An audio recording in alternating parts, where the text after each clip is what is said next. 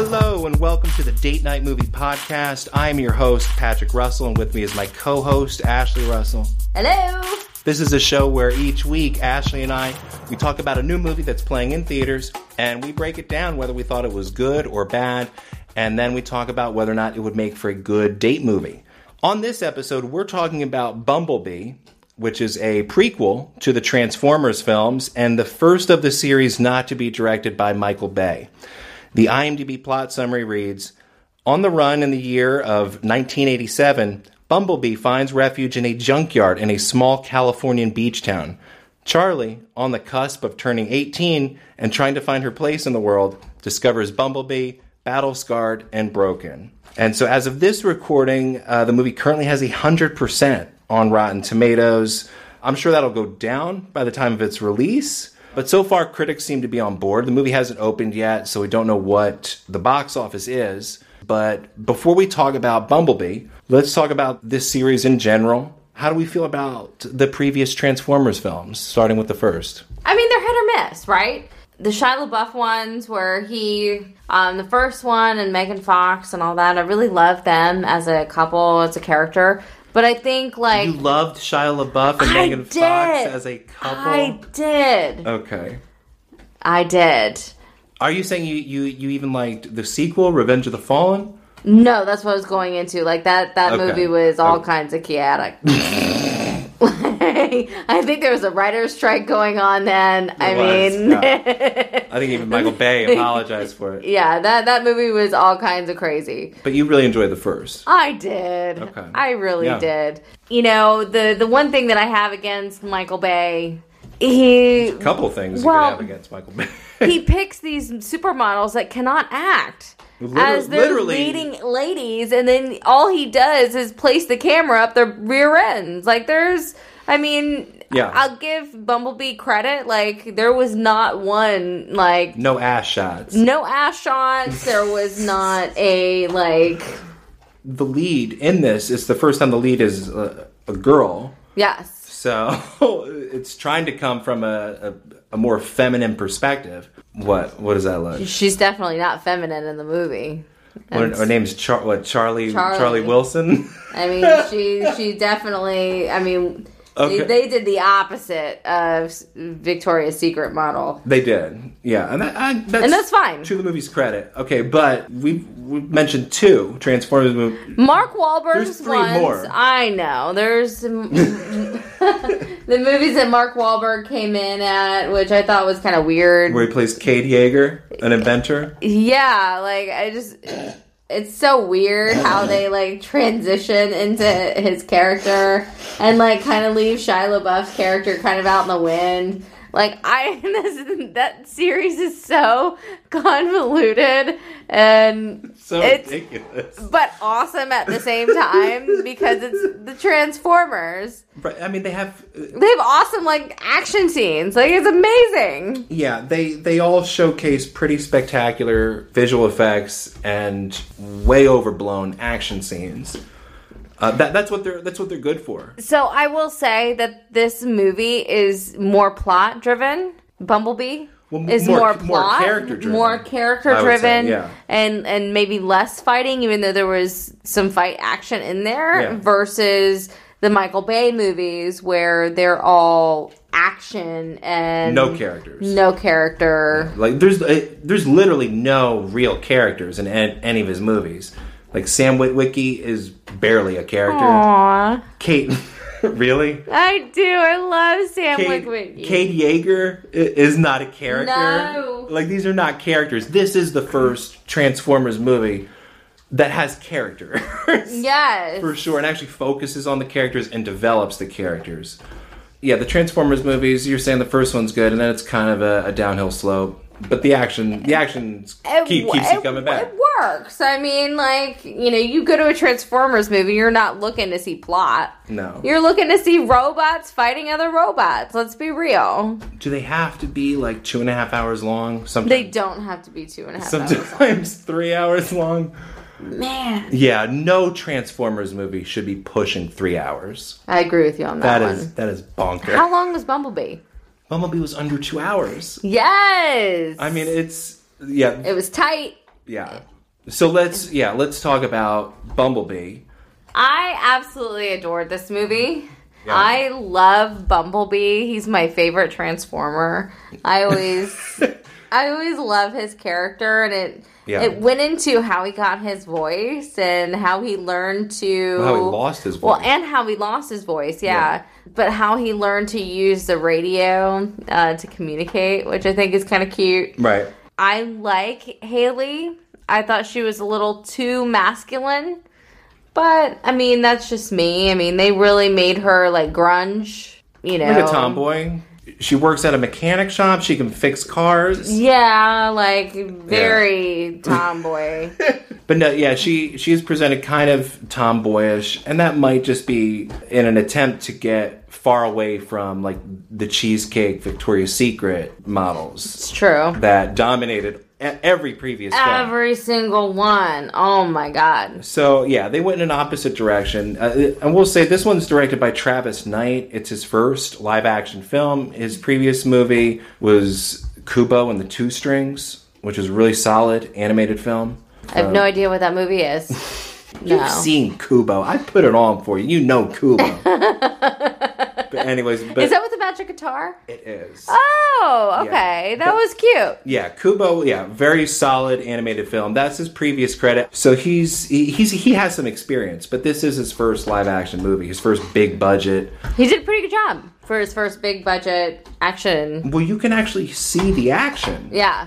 And that's one complaint you could say about the Michael Bay versions, is that they're so chaotic and overblown that sometimes you can't even, like, process what's happening. It's true. In those movies.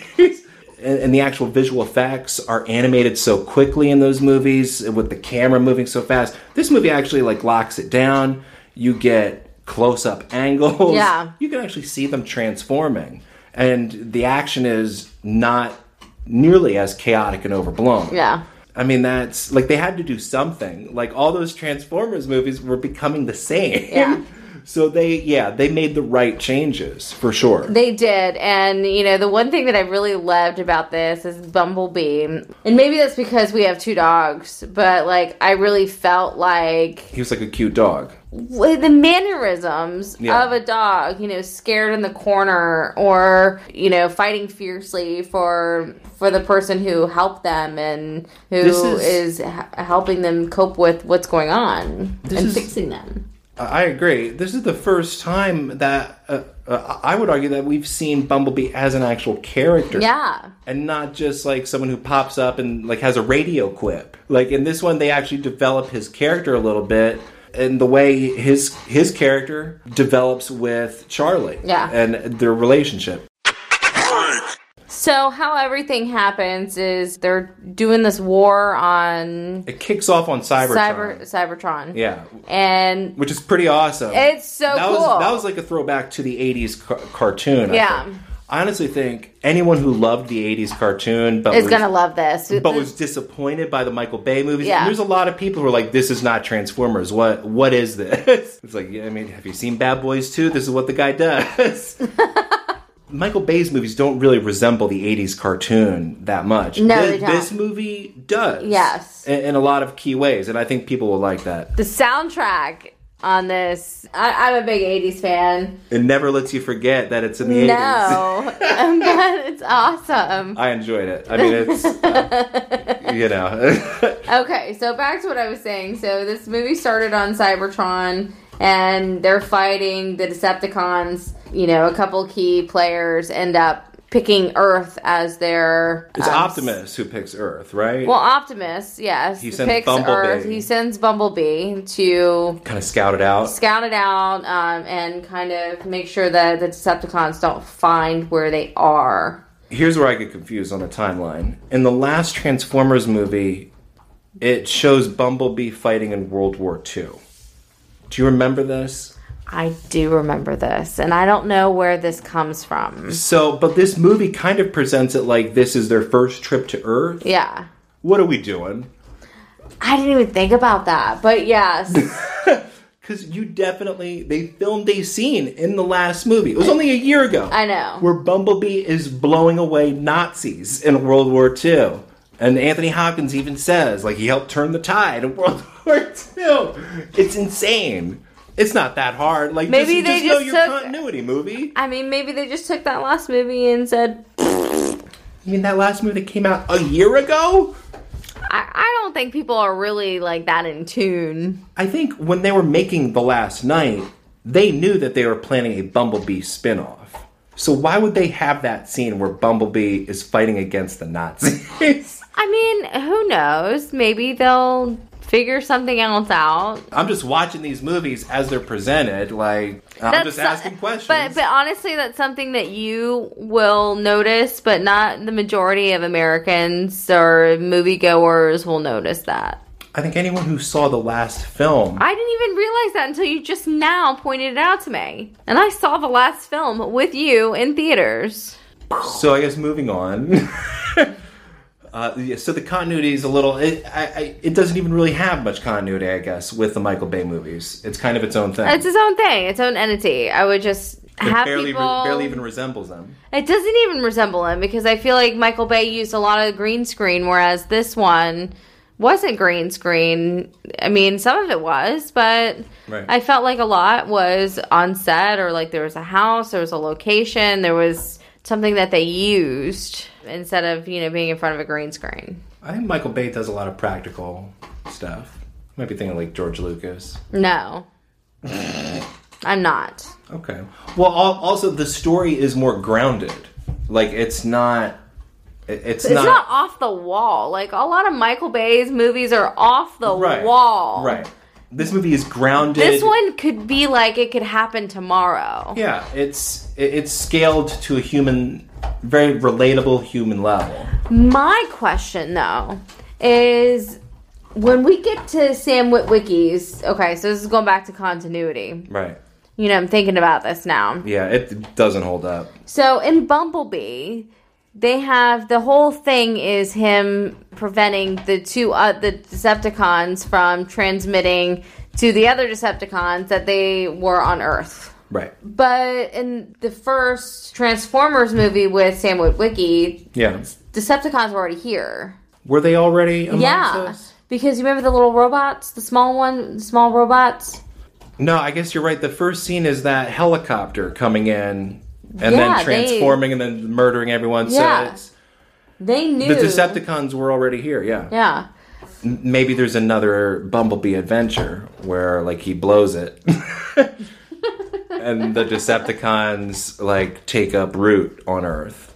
The continuity does not make sense. Well, I guess that puts a big, kind of a hole in the story, too. In this story...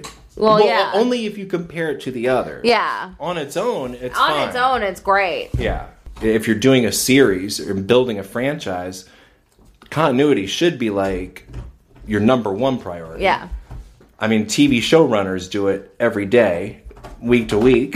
Like, it can't be that hard to keep a story on track. Yeah. But anyways. But I will say, in this movie, it's the first Transformers, so they have a female lead. Yeah. Which is a nice change of pace. It's a nice change of pace. Haley did a great job. It's funny, just reading the synopsis where it's like, she's on the cusp of 18, and then I remember, like, she made a movie called The Edge of 17. Yeah. She's been on the edge of 17 for a long time. Couple years now. But she looks young. I mean, she can do it. So she's a good actress. And she's a great singer. Sure. Yeah. Yeah, in Pitch Perfect she sings. Well, but she's also she has mainstream songs out there. Nice. That you would know. That I would know? That you would know if you looked her up. Like, I've heard them. You've heard them, yes. Okay, all right. So I did like that. I mean, so she's brought into this love interest, and the love interest is a little awkward. But I mean, it's 18 years old. I don't remember being that awkward around boys at 18, but... The young dude, her neighbor... Memo is the name of her neighbor. Memo. Is that the character's name? That is the character's name. Is Memo. Sorry. WTF. Memo. Like, this is what, my office gets memos. Yes. I don't know how. So you're talking about Memo, her neighbor who's crushing on her, played by Jorge Lendenberg Jr.? Yes. I think they probably could have recast him, to be honest. Is it the actor or just the way the character's written? I think it's the way the character's written. I mean, he didn't really need to be there, but... Probably not. Yeah, that stuff isn't... I mean, it could have been... His character could have been replaced by an older brother or, like... She doesn't need a romance. I agree. No. The dumbest scene, I'll tell you, is when they're on the cliff and her crush, like, jumps off a cliff and everyone's kind of pressuring her to do it because she was a high diver. She was, like, this award-winning high diver. It's like, come on, jump off this cliff. And she's like, I don't think I want to jump off this cliff. That was a really dumb scene. Yeah. That was a scene that she probably could have, they could have taken away. That's a terrible scene. Like, that scene makes no sense. No. Like, why are they going to this cliff? Oh, wait. Like, this is your one chance to look cool, and you blew it by jumping off a fucking cliff. That there was no way for them to get back up? Right. Like, no, you did the right thing, Haley. Like, what are we talking about here? That was dumb. But that's a brief little interlude. But other than that, I really thought this was a very cute movie. I think it was a great date night movie. It is a good date movie. I think that it had a mixture of action, drama, and some romance. If you want to call it romance, yeah. But what I really liked in particular was, in the beginning of the movie, and this is kind of like the character detail that we were talking about. Her dad dies, and the mother is remarried at this point. And you think that he's, kind of a douchebag in the beginning, but he really comes through at the end and supports her and her brother. Yeah. And I really, kind of felt, like pulling for him. Yeah, he's not a bad guy. And that whole family dynamic, the way that's presented, that felt really Spielbergian to me. Yeah. Like the 80s Amblin kind of Spielberg. The whole movie kind of channels that in a way that none of the other Transformers movies have, even though Agreed. Spielberg's an executive producer on them. But it has that 80s Amblin kind of vibe. Mm-hmm. And I think we both liked it. I liked it a lot. I like the 80s aesthetic. I like the music. I thought the action was good without being overblown like it has been in the previous movies. So all around, I think it's a winner. And it's also the first Transformers movie that I think the whole family can see. Like the other ones, because of those... It was really sexualized, the other ones. Well, they have, sexualized humor and like those leering up the ass shots. Mm-hmm. Like, you take your kids to see those, you're watching like what's going on? This movie doesn't have any of that awkwardness. It's totally appropriate for young people, old people. I think most anyone... Great family movie that everybody will enjoy. I think most people would find something entertaining out of it, even if you're not into Transformers. Yeah. I think the characters are compelling. Yep. Agreed. And that'll do it for Bumblebee. You can find more episodes on birdseyefilm.com, as well as iTunes, where you can rate, review, and subscribe. We're on Twitter at DN Movie Podcast. You can also email us at datenightmoviepodcast@gmail.com. And until next time, I'm Patrick. And I'm Ashley. Thanks for listening.